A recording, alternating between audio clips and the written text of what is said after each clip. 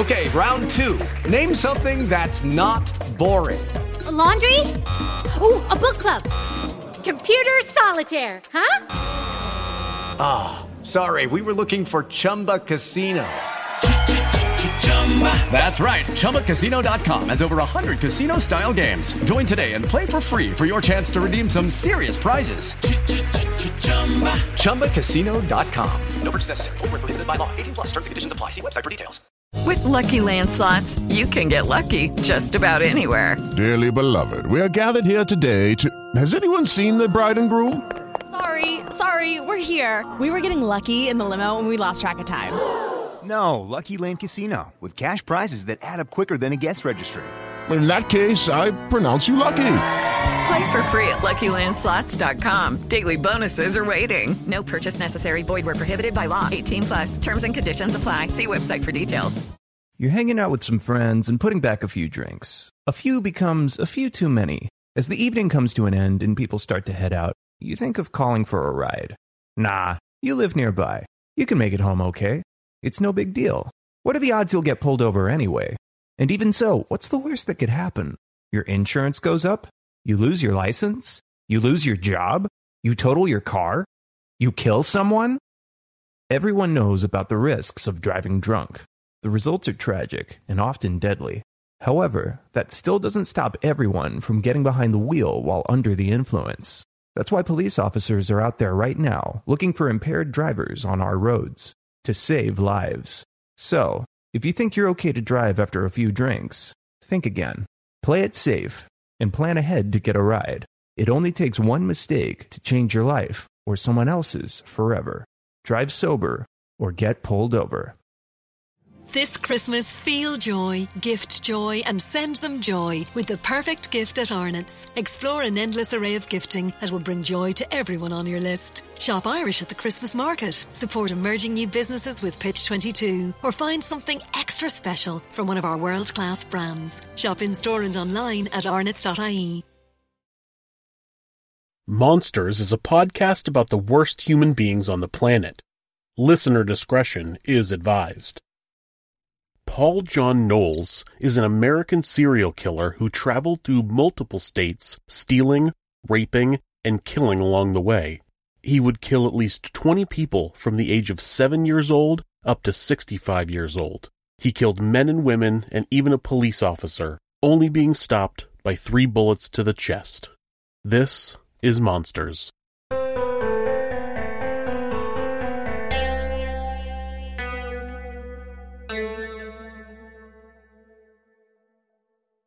Paul John Knowles was a petty criminal early in his life. Even though his father was known to dish out severe beatings, almost beating Knowles to death on multiple occasions, he continued committing crime. When he stole a bicycle at 8 years old, his father turned him over to the state where he was placed in the Dozer School for Boys in Marianna, Florida. The school is well known for its history of abuse, beatings, rapes, torture, and even murder of students. The school opened in 1900, and by the late 20th century, a group of students from the 1950s and 1960s began sharing their experiences of abuse while attending the school. The school was investigated in 2008 and eventually shut down after countless allegations of abuse were confirmed by investigators. Some believe that his time at the reform school helped turn him from a petty thief into a heartless killer. As an adult, finally free of the hell he experienced at the Dozer School for Boys, Knowles went right back to theft to support himself. He was arrested multiple times from the age of 19 through his early 20s for burglary, auto theft, and kidnapping. He escaped from a work camp in 1972, but was captured 3 weeks later. He had 3 years added to his sentence for the escape and for resisting arrest. While he was in prison, he began corresponding with a young woman from San Francisco, California. Angela Kovic was a divorced cocktail waitress who was excited to have a new pen pal. She quickly fell in love with the man who would later be dubbed the Casanova Killer. Angela Kovic eventually flew to Florida to visit Knowles, where he proposed to her. She hired a lawyer who managed to get her new fiancé out on parole. He was released in May of 1974 and flew directly to San Francisco to start a new life with his soon-to-be wife. Unfortunately, Kovic would later say that once she saw Knowles after he arrived in California, he projected, quote, an aura of fear, end quote, that scared her. She connected that to a recent visit she had made to her psychic, who told her that a dangerous man was about to enter her life. The young woman decided that she wasn't willing to take the chance and called off the wedding. The night that she dumped Knowles, he claimed to have killed 3 people on the streets of San Francisco, though this claim has never been substantiated.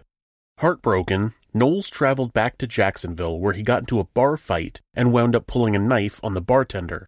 He was arrested for aggravated assault and thrown in jail, but he was able to pick the lock on the cell door and slip out. On July 26, 1974, Paul John Knowles escaped from jail and began his murderous rampage. The same night that he escaped, he broke into the home of 65-year-old Alice Curtis. A retired school teacher who was home alone that night, Knowles gagged the woman and tied her to a chair so he could burglarize her home and steal her car. Though he never intended to kill Alice, he would ultimately cause her death. She wore dentures which slipped in her mouth, causing her to choke to death. He drove around in her car for a few days until police started suspecting him of the crime. While looking for a place to ditch the car, he ran into 2 young girls who were friends of his mother. Being afraid that 11-year-old Lillian Anderson and her 7-year-old sister, Mylette, might identify him, he kidnapped them, strangled them both, and dumped their bodies in a nearby swamp. After dumping the bodies of the Anderson sisters, Knowles fled north to an area near Macon, Georgia. Knowles made audio diaries throughout his crime spree which he would mail to an attorney in Florida. On one tape, he described picking up a hitchhiker named Alma, who claimed to be 13 or 14 years old, but seemed more like she was in her late teens. He was referring to 13-year-old Ima Jean Sanders. Knowles took her out into a wooded area where he raped and strangled the young girl. He left her body there, and when he went back 2 weeks later, the body had been dragged 8 to 10 feet by animals. He removed her jawbone and buried it somewhere nearby. When Knowles confessed to Ima Jean's murder, he was never able to identify her. Ima Jean's skeletal remains were found in 1976, but she wasn't identified until 2011. DNA samples from the unidentified girl's mother and sister were run through a national database and came back with a match. Once they were able to trace where Ima Jean had been before her death, they were able to connect her to Knowles, which led them to search through the transcripts of the serial killer's audio diaries. They were able to connect his description of Alma with the location of the burial and the fact that Ima Jean's remains were missing the jawbone. Knowles then traveled south to Atlantic Beach, Florida, where he met 49-year-old Marjorie Howie. Some accounts say that they met and went back to her apartment. Others say that he broke in. Either way, that was where he strangled her with a nylon stocking and stole her television on August 2, 1974. He traveled aimlessly for a while, possibly having gone back to the body of Ima Jean Sanders in the woods outside of Macon during this time period. On August 23rd, he broke into the home of Kathy Pierce and strangled her with a telephone cord. He did this in front of her 3-year-old son, who he left unharmed. One of the reasons that police had difficulty connecting the crimes committed by Paul John Knowles was simply because there was no pattern.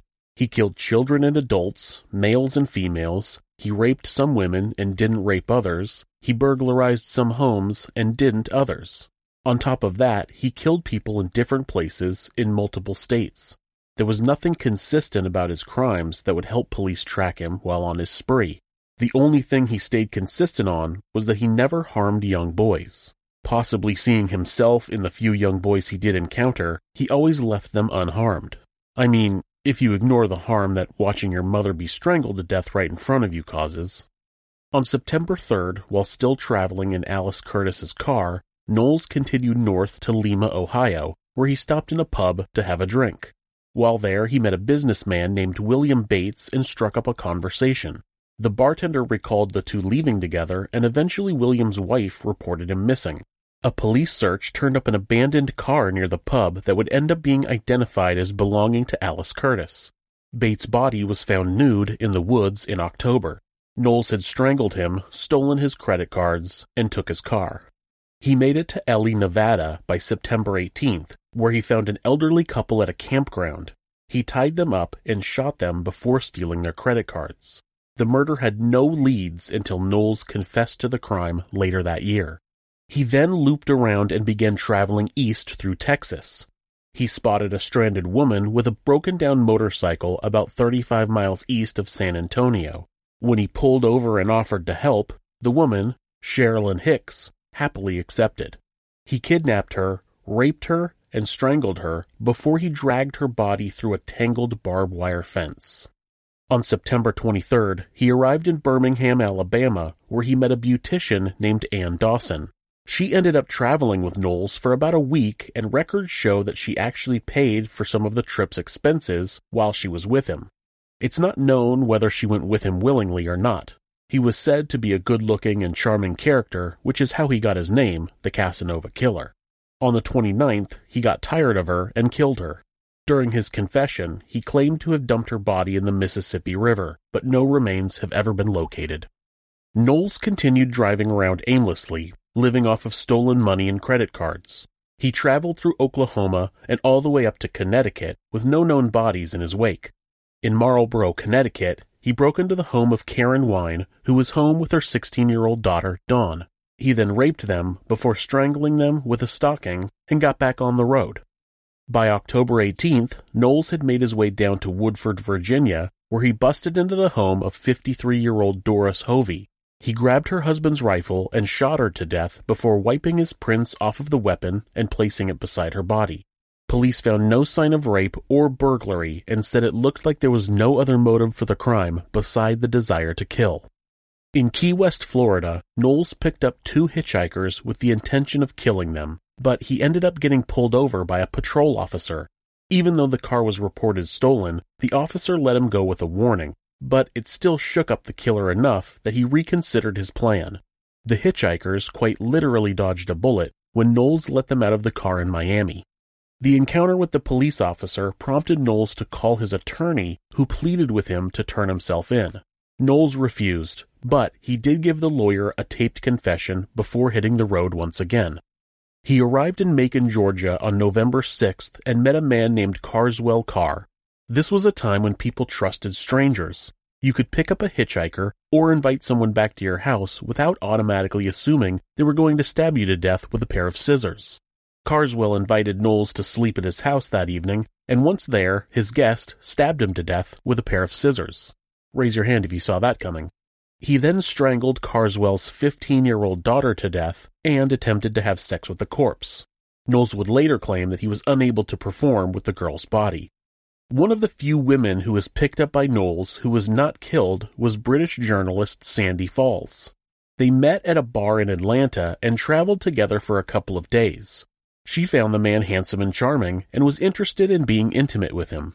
Knowles was unable to perform sexually with the woman, suggesting that he was not able to get aroused when he was with a consenting partner. The couple went their separate ways on November 10th, and Knowles ended up picking up one of Sandy's friends, Susan Mackenzie. He tried to force her to have sex with him at gunpoint, but she managed to get away and notify police. When the officer approached him, Knowles pulled out a sawed-off shotgun and escaped. A few days later, while in West Palm Beach, Florida, Knowles broke into the home of a disabled woman named Beverly Maybe. He kidnapped her sister and stole their car, but instead of killing her, he dropped her off the following day about an hour north in Fort Pierce. While heading north, a Florida Highway Patrol trooper, Charles Campbell, recognized the stolen car and pulled Knowles over. The killer was able to best the officer and took him hostage in his patrol cruiser. Knowles used the emergency lights to pull over James Meyer, who he also took as hostage, after ditching the patrol car. He made it into Georgia, where he pulled over in a wooded area, handcuffed the 2 hostages to a tree, and shot them both in the head. While fleeing from the area, he attempted to blow through a police roadblock, but was unsuccessful. He crashed the car and began shooting at police while running away. Even though he was shot in the foot, he was able to evade police for a short time. They used dogs and helicopters to search for the violent man, but eventually 27-year-old Vietnam veteran David Clark found Knowles and held him at gunpoint until police were able to pick him up. On November 17, 1974, Paul John Knowles was arrested for multiple murders, rapes, and thefts all over the country. He would claim to have been responsible for 35 murders, but only 20 have ever been confirmed. On December 18, 1974, Knowles was being escorted by Sheriff Earl Lee and GBI agent Ronnie Angel to a location where he had claimed to have dumped the gun he took from Trooper Charles Campbell. While in the back seat of the police cruiser, Knowles was able to pick the lock on his handcuffs with a paperclip and managed to get his hands on Sheriff Lee's gun, firing one round. Agent Angel turned and fired 3 shots into Knowles' chest, killing him instantly. He was 28 years old.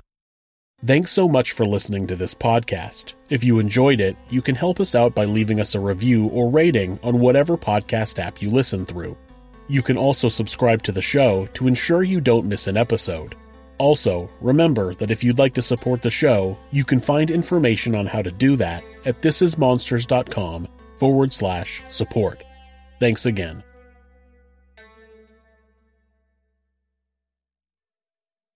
You're hanging out with some friends and putting back a few drinks. A few becomes a few too many. As the evening comes to an end and people start to head out, you think of calling for a ride. Nah, you live nearby. You can make it home okay. It's no big deal. What are the odds you'll get pulled over anyway? And even so, what's the worst that could happen? Your insurance goes up? You lose your license? You lose your job? You total your car? You kill someone? Everyone knows about the risks of driving drunk. The results are tragic and often deadly. However, that still doesn't stop everyone from getting behind the wheel while under the influence. That's why police officers are out there right now looking for impaired drivers on our roads to save lives. So, if you think you're okay to drive after a few drinks, think again. Play it safe and plan ahead to get a ride. It only takes one mistake to change your life or someone else's forever. Drive sober or get pulled over. Life's full of things we can't depend on, like the Irish weather, predictably unpredictable. When you're cutting it fine, but the tractor in front is out for the day. No winner of this week's you-know-what. So much for Lucky 7. But some things you can depend on, like in home heating. Emo, Jones Oil and Campus Oil are now Certa, delivering the same warmth to your home now and into the future. For home heating you can depend on, see CertaIreland.ie. This Christmas, feel joy, gift joy, and send them joy with the perfect gift at Arnott's. Explore an endless array of gifting that will bring joy to everyone on your list. Shop Irish at the Christmas market. Support emerging new businesses with Pitch 22. Or find something extra special from one of our world-class brands. Shop in-store and online at arnotts.ie. Tá gá irid seansig póistíon flua oil agus atáig daoine fásta. Rud a déach a bheith ina chúiscinis chun cúisig. Tá gach páiste idir 2 mbliain agus 7 mbliana 10 díos in an vaccine flu sróna oil sé ar náisce. Is bealach sa bháilte agus éfachtach atá an soc in iad cusins, chun maith leis an cuid eile den teilech. Jane cuine le a Dr. Generalta nó le a Futagéir. Tile óla sé ar fáil ag hsc.ie/flu. ó aimanacht nar Seirbhíse Sláinte. You've worked hard for what you have. Your money, your assets, your 401k, and home. Isn't it all worth protecting? Nearly 1 in 4 consumers have been a victim of identity theft. LifeLock Ultimate Plus helps protect your finances with up to $3 million in reimbursement. LifeLock alerts you to identity threats you might miss. And if your identity is stolen, your dedicated U.S.-based restoration specialist will work to fix it. Let LifeLock help protect what you've worked so hard for. Save 25% off your first year on LifeLock Ultimate Plus at LifeLock.com/aware. Terms apply.